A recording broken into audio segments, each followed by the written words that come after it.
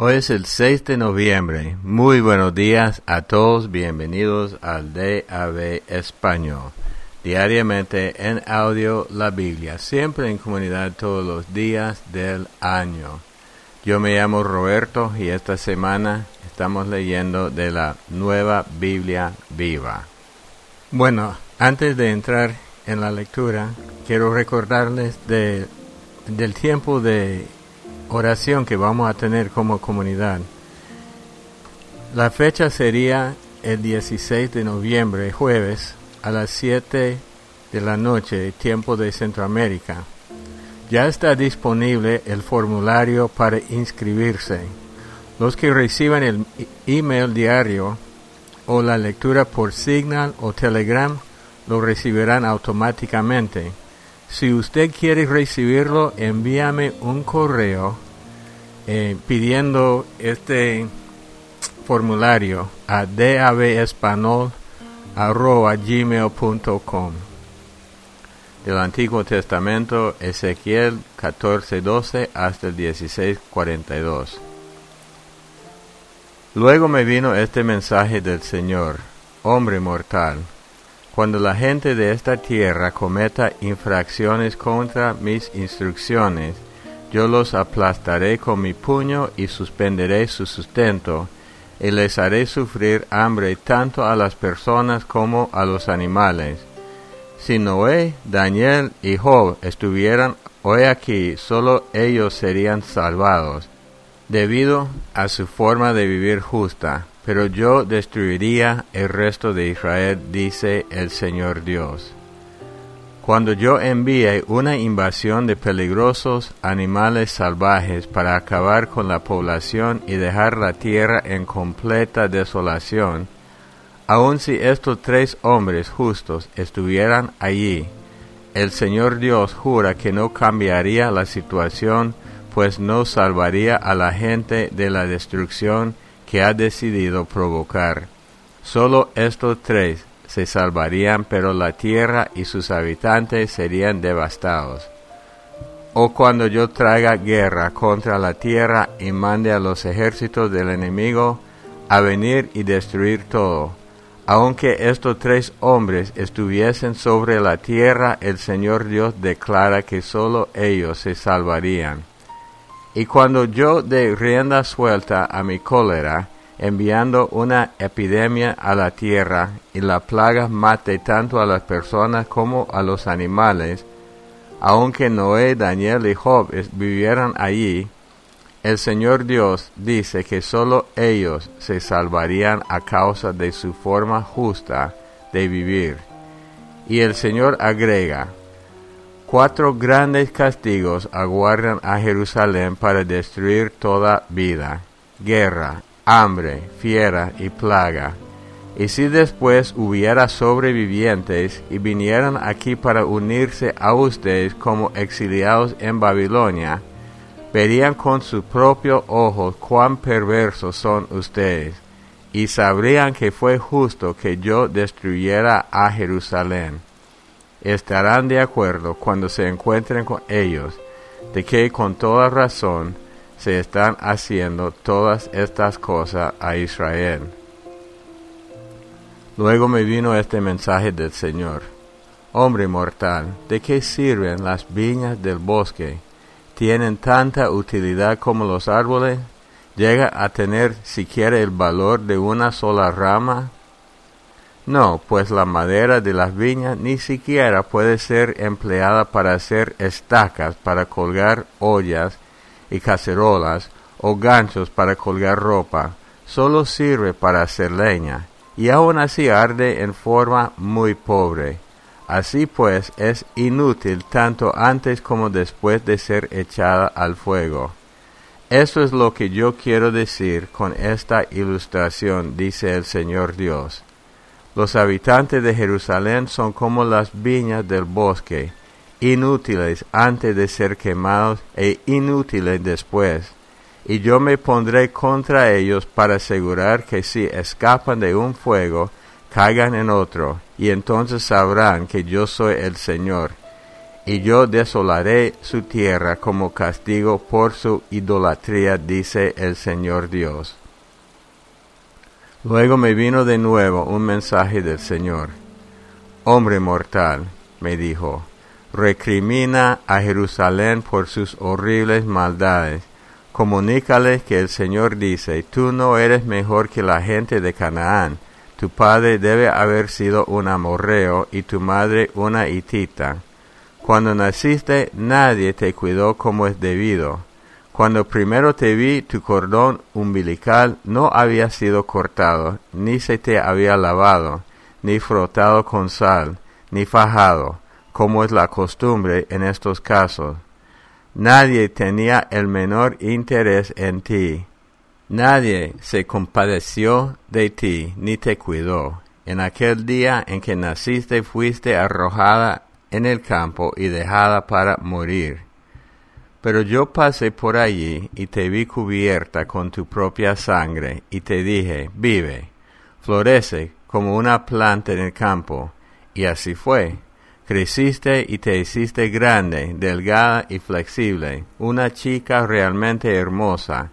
Y cuando llegaste a la pubertad, tus pechos estaban bien formados y tu vello púbico había crecido, pero estabas desnuda.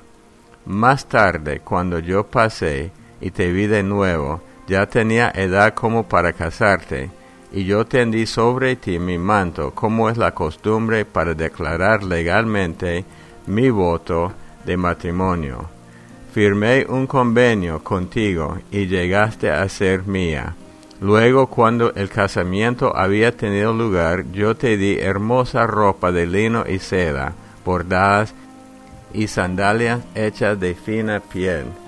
Te di hermosas joyas, brazaletes y primorosos collares, un anillo para tu nariz y 2 más para tus orejas, y una espléndida diadema para tu cabeza.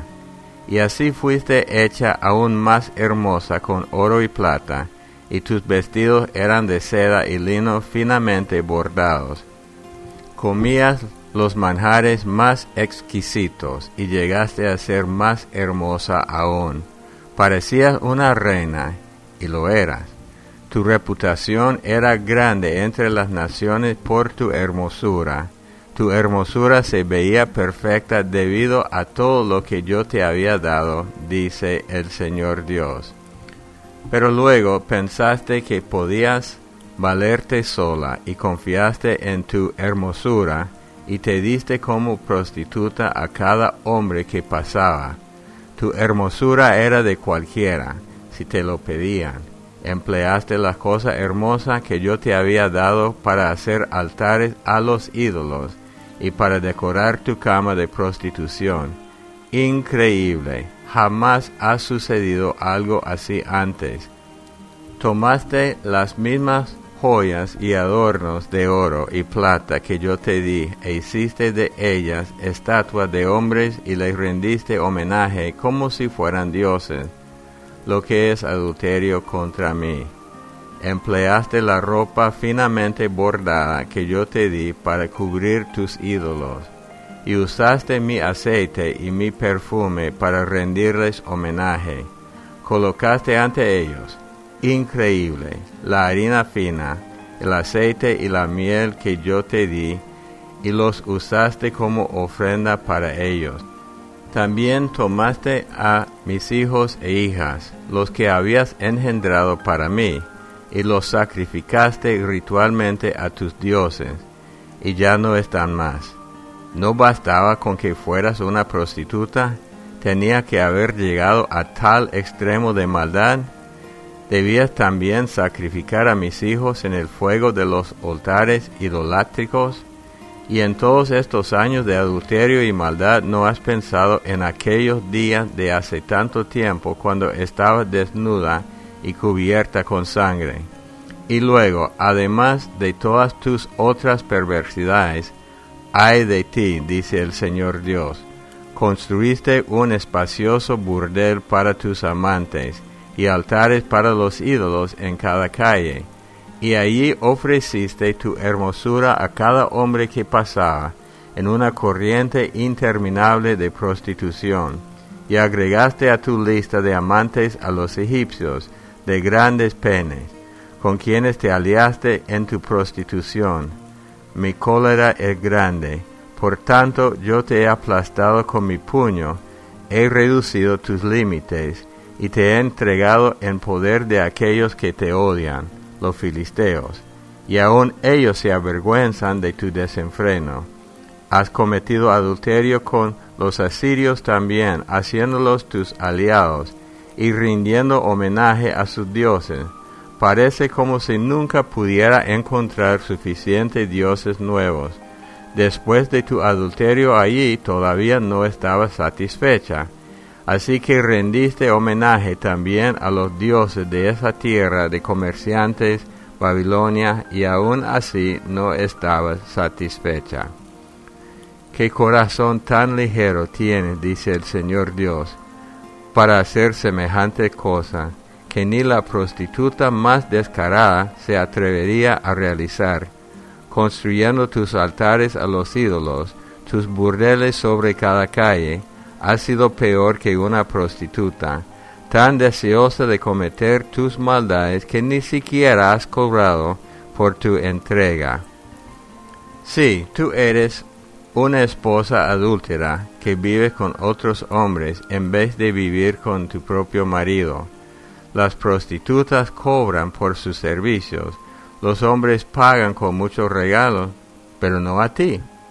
Al contrario, tú les das regalos a ellos, sobornándoles para que vengan a ti. Así eres distinta de las demás prostitutas, pues eres tú la que pagas a los hombres para que vengan a ti. Oh prostituta, oye la palabra del Señor, quien dice: como yo veo tus actos malvados, tu adulterio con tus amantes, tu devoción a los ídolos, y el ofrecimiento de tus hijos como sacrificio ritual a tus dioses, eso es lo que voy a hacer. Juntaré a todos tus aliados, esos amantes tuyos con quienes has fornicado, tanto los que amaste como los que aborreciste, y te desnudaré ante ellos para que te vean humillada y te avergüences. Te castigaré como una asesina es castigada, y como se hace con una mujer que atenta contra el matrimonio, viviendo con otros hombres. Te entregaré a tus amantes, estas muchas naciones, para que seas destruida, y ellos echarán abajo tus burdeles y altares, y te desnudarán y se llevarán tus hermosas joyas, dejándote avergonzada. Luego te entregarán a la chusma para que te arrojen piedras y te hieran a cuchilladas. Ellos quemarán tus hogares, castigándote ante los ojos de muchas mujeres. Y yo me aseguraré de que detengas tus adulterios con otros dioses y que termine tu costumbre de pagar a tus aliados para que acepten tu entrega. Entonces, por fin, cesará mi cólera y mi celo contra ti, y me tranquilizaré y ya no estaré enojado contigo. Hebreos 7, del 18 al 28. Así que la ley anterior queda anulada por ser inútil e ineficiente, pues no perfeccionó nada. En cambio, ahora tenemos una esperanza mejor, por la cual nos acercamos a Dios. Y esto no lo hizo sin un juramento. Los otros sacerdotes fueron nombrados sin un juramento, pero este fue nombrado con el juramento del que dijo: el Señor juró y no cambiará de opinión. Tú eres sacerdote para siempre. Por eso Jesús es el que ahora nos garantiza un pacto mejor. A los otros sacerdotes la muerte no les permitía continuar con su oficio y por eso llegaron a ser tantos. Pero como Jesús nunca morirá, su sacerdocio es eterno. Por eso puede salvar para siempre a los que por medio de él se acercan a Dios, ya que vive para siempre y está pidiendo por ellos. Era provechoso para nosotros tener un sumo sacerdote, así como Él, santo, sin maldad, intachable, apartado de los pecadores y elevado más alto que el cielo. Él no es como los otros sumos sacerdotes que tienen que ofrecer sacrificio cada día por sus propios pecados y luego por los del pueblo. Él se ofreció a sí mismo como sacrificio una sola vez para siempre, porque la ley pone como sumos sacerdotes a hombres débiles, pero después de la ley vino el juramento que nos daría al Hijo como sumo sacerdote hecho perfecto para siempre. Salmo 106, del 1 al 12. Aleluya. Alabado sea el Señor. ¡Qué bueno eres! Tu amor hacia nosotros es eterno. ¿Quién puede proclamar las proezas del Señor o expresar toda su alabanza? Dichosos los que tratan a los demás con justicia y siempre hacen lo que es justo. Cuando te compadezcas de tu pueblo, acuérdate también de mí, oh Señor. Ven a mí con tu salvación. Hazme compartir el bienestar de tus escogidos, participar en la alegría de tu pueblo y alabarte con aquellos que son tu herencia. Mucho hemos pecado nosotros y nuestros padres. Hemos hecho mal y actuado con perversidad. Cuando nuestros antepasados estaban en Egipto, no tomaron en cuenta los milagros de Dios. Pronto se olvidaron de sus hechos bondadosos hacia ellos. Por el contrario, se rebelaron contra Dios en el Mar Rojo. Pero aún así Dios los salvó para honrar su nombre y mostrar su gran poder. Ordenó al Mar Rojo dividirse y formar un camino seco, tan seco como el desierto. Los libró de sus enemigos, del poder de quienes los odiaban. Luego el agua volvió, cubrió a sus enemigos, ni uno se salvó. Entonces por fin su pueblo creyó en sus promesas. Finalmente le cantaron alabanzas. Proverbios 27, 4, 5 y 6. La ira es cruel y agobiante el enojo, pero ¿quién puede enfrentarse a la envidia? Es mejor la reprensión franca que el amor en secreto. Son mejores las heridas del amigo que los besos del enemigo. Me llama la atención la lectura de Ezequiel, como la gente, el pueblo de Dios, vivía en una tranquilidad falsa, pensando que ya somos especiales, pero sin buscar a Dios. Los judíos sí son especiales, pero igual que todo el mundo sufren cuando desobedecen a Dios. Y Ezequiel habla con muchos versículos, capítulo 16, especialmente hablando de la infidelidad de Jerusalén. Ahora sabemos que en la Biblia un símbolo de la idolatría e infidelidad espiritual es el adulterio. Entonces Ezequiel emplea muchas ilustraciones de cómo se ve la infidelidad de Israel, de Judá delante de él, de una prostituta, y una prostituta tan mala que ni cobran, más bien pagan a los que están teniendo relaciones ilícitas con ella. Tanto el desprecio para el Señor que tienen ellos. Y Dios expone todo esto. ¿Y para qué? Pablo dice en sus cartas que estas ilustraciones no solamente son para ellos en aquellos tiempos, sino para que nosotros aprendamos la lección. Y ya sabemos por leer tanto en la Biblia que la infidelidad espiritual es como el adulterio y la fornicación. El adulterio destruye un matrimonio. En este caso, ellos, dejando su fidelidad y buscando a otros dioses, ellos cometían una tras otra vez el mismo pecado de ser desleales al Señor. ¿Qué significa para nosotros? Todos los días tenemos que levantarnos y darle gracias a Dios por lo que hizo a través de Jesucristo. Dice en Hebreos, la lectura de hoy, Hebreos 7:18, así que la ley anterior queda anulada por ser inútil e ineficiente. Entonces tenemos un sacerdote que puede cubrir la falta de lealtad de nosotros, pero todos los días tenemos que buscarlo y darle las gracias y comprometernos a caminar con Él en ese día. Señor Jesús, te damos gracias por tu palabra. Sorprende cuánto espacio en la Biblia tú das a hablar de la infidelidad de Israel. Y es como lección para nosotros.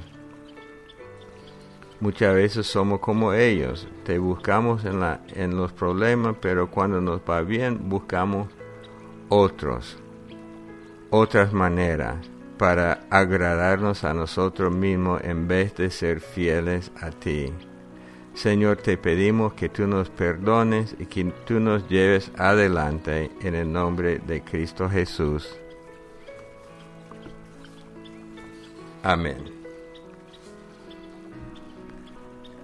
Bueno, siempre al leer la Biblia, a veces hay pasajes bien bonitos que nos animan, pero hay una seriedad también, como en las lecturas de hoy, de cómo Dios ve la cosa. Nosotros vemos el pecado o la falta de integridad en una manera, pero Dios lo ve en otra manera. Por eso leemos la Biblia, para entender cómo Dios ve la cosa. Bueno, siempre el correo electrónico de nosotros, davespanol@gmail.com, y todos los días están disponibles DAV Salmos, DAV Proverbios, y los jueves siempre tenemos un estudio aparte. Los amamos mucho, que Dios los bendiga y hasta el día de mañana.